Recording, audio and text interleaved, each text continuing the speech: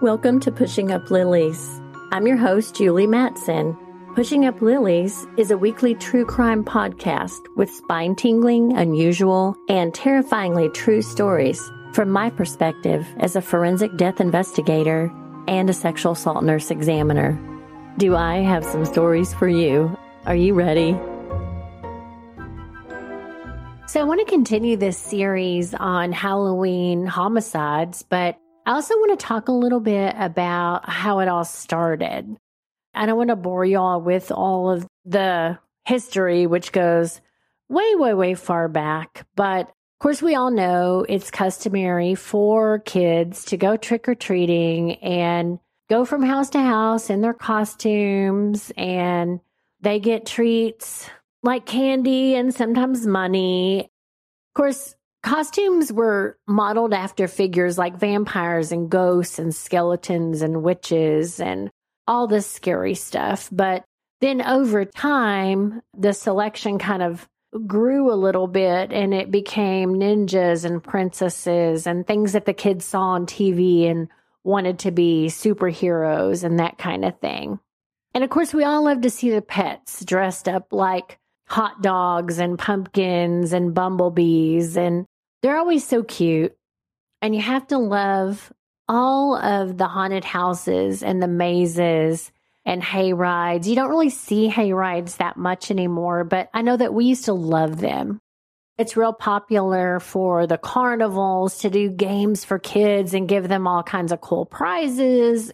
We all love the candy apples or the caramel apples.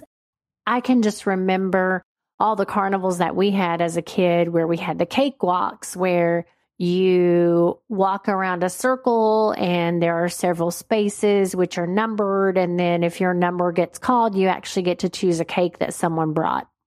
But no matter how you look at it, the traditions are going to vary among countries that observe it.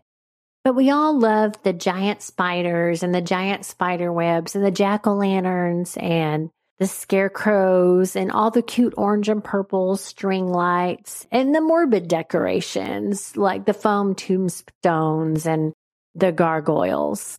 And even though the truth is that the last day of October was actually once a religious celebration, it has now become a fun evening where the kids get to dress up as their favorite character and wander around the neighborhood collecting enough candy to make them puke. The truth is there really are very few child haters putting razor blades and poison in Halloween candy. So that can give us a little bit of joy in celebrating this season. And in my research, I ran across a couple other really interesting Halloween deaths that probably most of us have never even heard of. So we all know that all over the world, there's a huge gang population in California. So in Northwest Pasadena in Los Angeles County, back on October 31st in 1993, there were actually 3 gang members who gunned down a group of boys who were trick-or-treating. It turns out the kids were ages, one was 13 and 2 were 14. So there were actually 3 who died and 3 who were wounded. There were a total of 10. They were returning home from a Halloween party.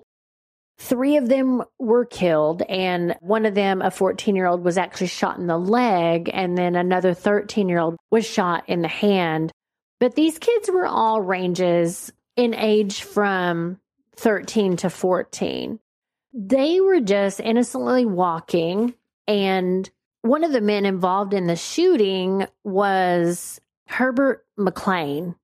He was a junior, and he was 26 years old. And he shot a man by the name of Robert Lee Price. This is about 3 days before Halloween. It was on October 28th of 93. And so McLean shot Price. About 3 days later, one of McLean's associates by the name of Fernando Hodges was actually shot and killed. And they thought that his murder was caused by one of Price's friends. So they started plotting revenge. They got to the corner market and they saw several tall young boys. And they did see that one had a black bandana and one had a blue bandana just barely peeking out of his pocket. And they assumed that they were a part of the Crips gang, which was a rival gang. They hid in the bushes and jumped these boys and yelled trick or treat and just started shooting. The three guys were each found guilty on 3 counts of first-degree murder and 5 counts of attempted murder after 8 days of deliberations. And McLean was also found guilty of the attempted murder of Robert Price 3 days prior. So initially, when this went to trial, the very first jury deadlocked on whether or not to recommend life in prison versus the death penalty without parole. So with another jury actually being chosen in 1996, they actually subsequently sentenced all 3 of them to death. And these guys were actually super obscene and disruptive and threatening during the penalty phase and were actually required to wear stun belts while they're in the courtroom. So it turns out one of the kids who was shot, his mother was actually a detective in the area, and she heard the shots when she got home and responded to the scene as quickly as she could and realized that one of the kids was her own. I mean, you can only imagine. I know that as a death investigator, I'm super careful to get the names of all the victims before I go on a scene because I don't want to show up and then have it be someone that I know. It's one piece of information that I always try to get before I respond to a scene. Of course, as a detective, her first response is to try to get there, to try to help. She heard it happen. One of the first ones to respond, only to find out that one of the victims was her own child. And also in California, ran across a case that happened in San Jose on Halloween night, and this was back in 1984. So Doreen Herbert was 8 months pregnant when she was murdered by her ex-husband, Michael Dennis, and this happened on Halloween night, again in California. Doreen was actually born in California in 1952. She had a job as a physical therapist, and she dated William Michael Dennis, and he actually worked next door to the office where she worked as a physical therapist, and he was a sprayer at a factory. And that's how the two of them met. Dennis had always had issues with dating. He had a long history of hearing loss, had issues with girls because back in the day, hearing aids weren't actually discreet. It caused him some issues with dating. End result, he ended up depressed and caused him to develop a stutter. But after a few months of dating, the two were married, and then she had their son, Paul Dennis. So as things happened, the couple divorced in 1977, and Doreen ended up getting custody of Paul, and then Paul was allowed to visit his dad on weekends. But Dennis was very bitter about the divorce. The two really kind of butted heads. Now, Doreen kind of moved on. She married Charles Herbert. Charles owned a local carpet store, and they actually met when her car broke down and he stopped to help her. So that's how the two of them met. They married, and then they had a daughter, Deanna, who was born in 1979. So Doreen and Charles actually raised Deanna, who was their child, and then also Paul, who was the child that she had with Dennis. Now, it so happened that about a year after Deanna was born, and this was in February of 1980, little Paul was 4, and he had climbed through a fence in the backyard of the residence where Deanna resided, and he fell into the swimming pool. And Doreen was watching him from inside the house while she was doing her housework, and actually saw him, pulled him from the pool, and he was on life support for a week. But about 3 days later, he passed away, less than a month before his 4th birthday.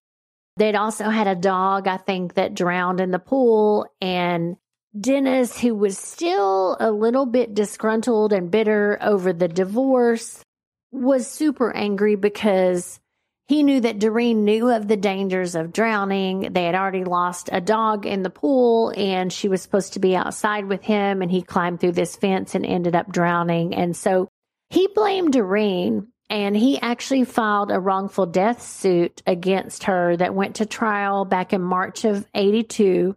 And the judge ruled in Doreen and Charles's favor, and they cut off all contact at that point with Mike because they no longer had a child together. There was no more child support. There was really no reason for the two of them to converse whatsoever.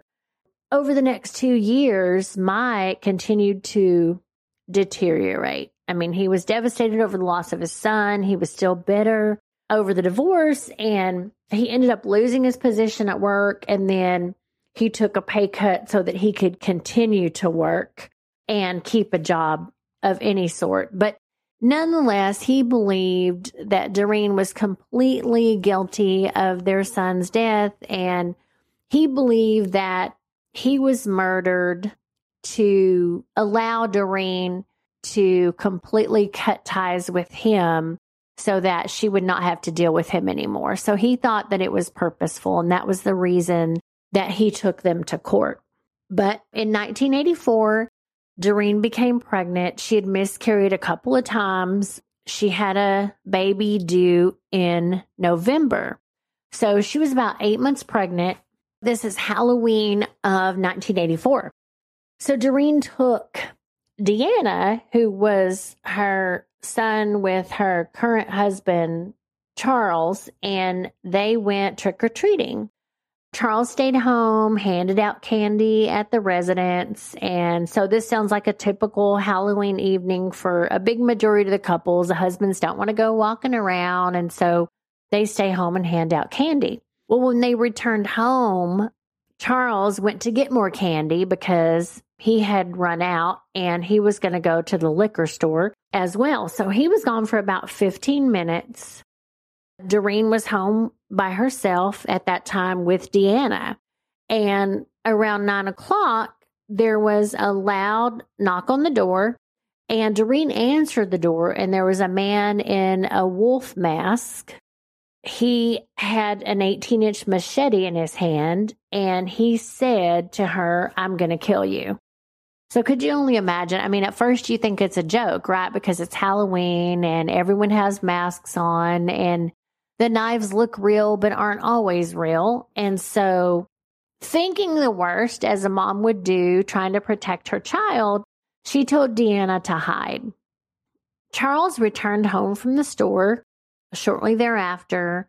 The front door was unlocked, and what he found was horrifying. William Dennis, Doreen's bitter ex-husband, had actually used the machete to hack Doreen into pieces, and she was lying in the entrance of the doorway. She had been struck in the head, and her left hand had been severed.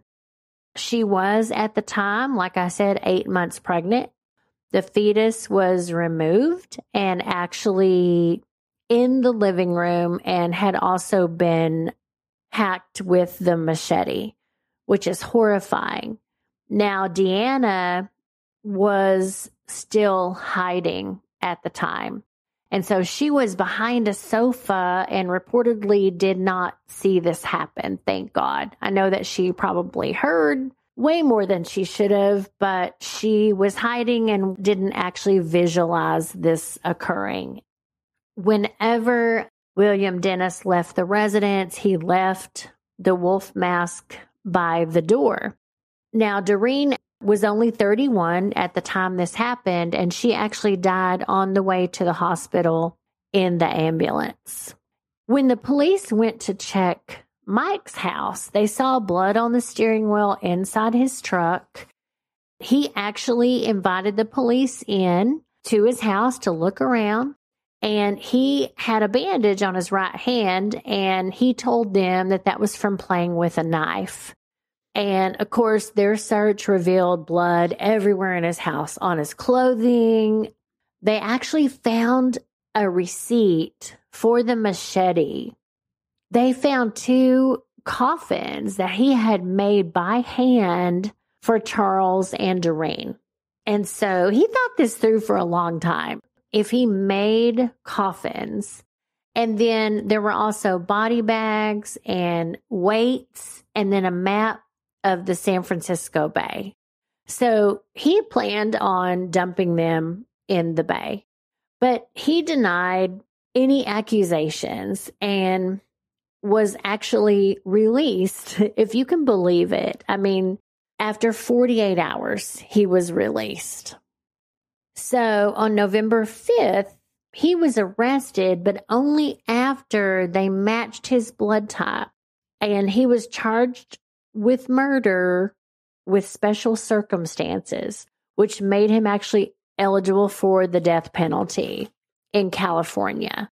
They also found in doing research and, before all this went to trial, that they had pictures and had talked to some friends who actually verified that he wore that same wolf mask the previous year to a Halloween party. So they confirmed that the wolf mask that he had left at Doreen's house when he ran had actually been worn by him in the past at a Halloween party. And I believe they actually even had pictures of that, if you can believe it. The trial was in July of 1988, and he pled guilty to first-degree murder of Doreen and then second-degree murder of the fetus. In September of 1999, he was sentenced to death in the gas chamber. However, he is currently on death row in San Quentin, and he has tried to appeal several times, and of course, none of those have been successful. He claimed at the time that he did not know that Doreen was pregnant, although people who know her, including her sister, said that she was as big as she was tall.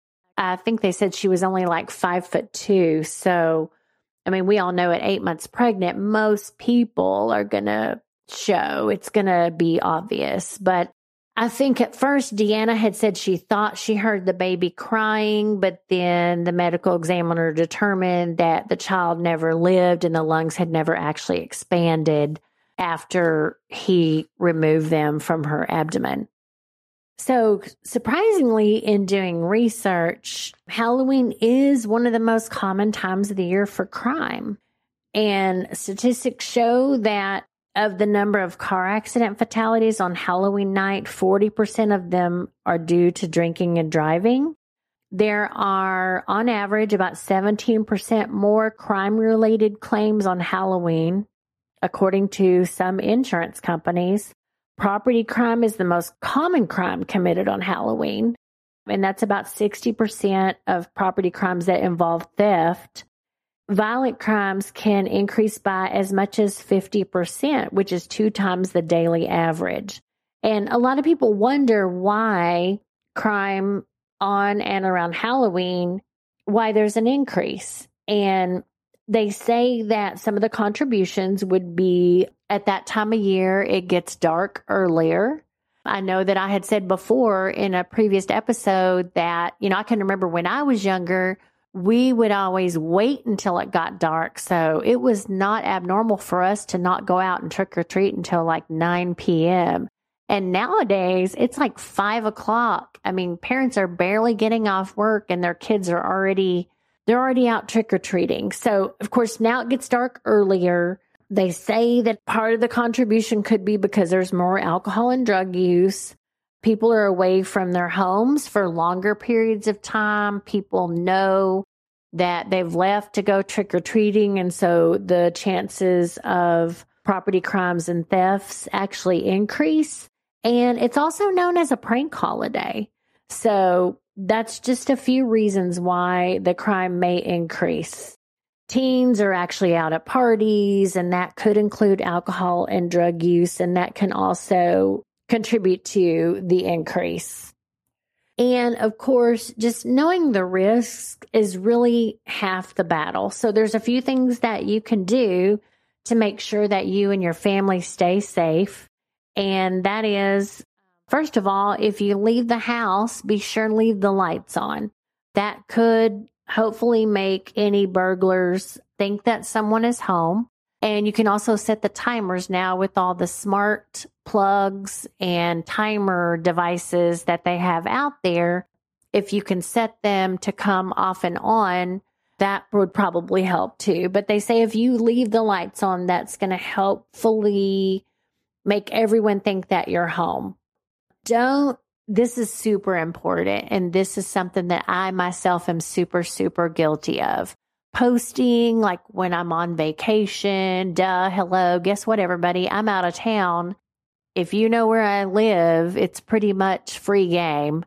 But don't post on social media until you actually get back home. So no matter how cute your kids are in their cute little costumes, or how cute your pets might be in their cute little costumes, don't post their pictures on Facebook, on Instagram, on TikTok until you get home, because you are a prime target if you are clear across town and you let criminals know that your house is empty. Also, make sure that if your vehicles are parked outside, whether you've driven somewhere to go trick-or-treating or your vehicle's always parked outside your residence, of course, don't leave any valuables in it. Remove anything that you want to keep. If it's not parked in your garage, make sure that anything of value is not inside of it. It's important to keep your doors and windows locked, even when you are home, but also just be sure when you get home to be sure and just lock everything up, just to be on the safe side while you're gone, and then also when you get home. If people can look in your screen door or look in your front door and see any valuables while you're not there, of course, we're leaving the lights on, right? Because we want everybody to think we're home. If you can see your flat screen TV or anything of value from your door, then other people are going to see it too if they walk up to your door. Back in the day, and I don't know if this is still the way it is, but they would say if you're out of candy or if you're not home, turn your porch light off. You could do that. A lot of people will actually leave a bowl of candy out kind of close to the road. No one comes close to the house or to the front door where they can actually see inside, so that trick-or-treaters can actually grab their own. The only problem you run into is you get the occasional teenagers that decide to grab 3 handfuls of candy, and before you know it, there's none left. But it's important to make sure that no one can spot anything of value from inside your door.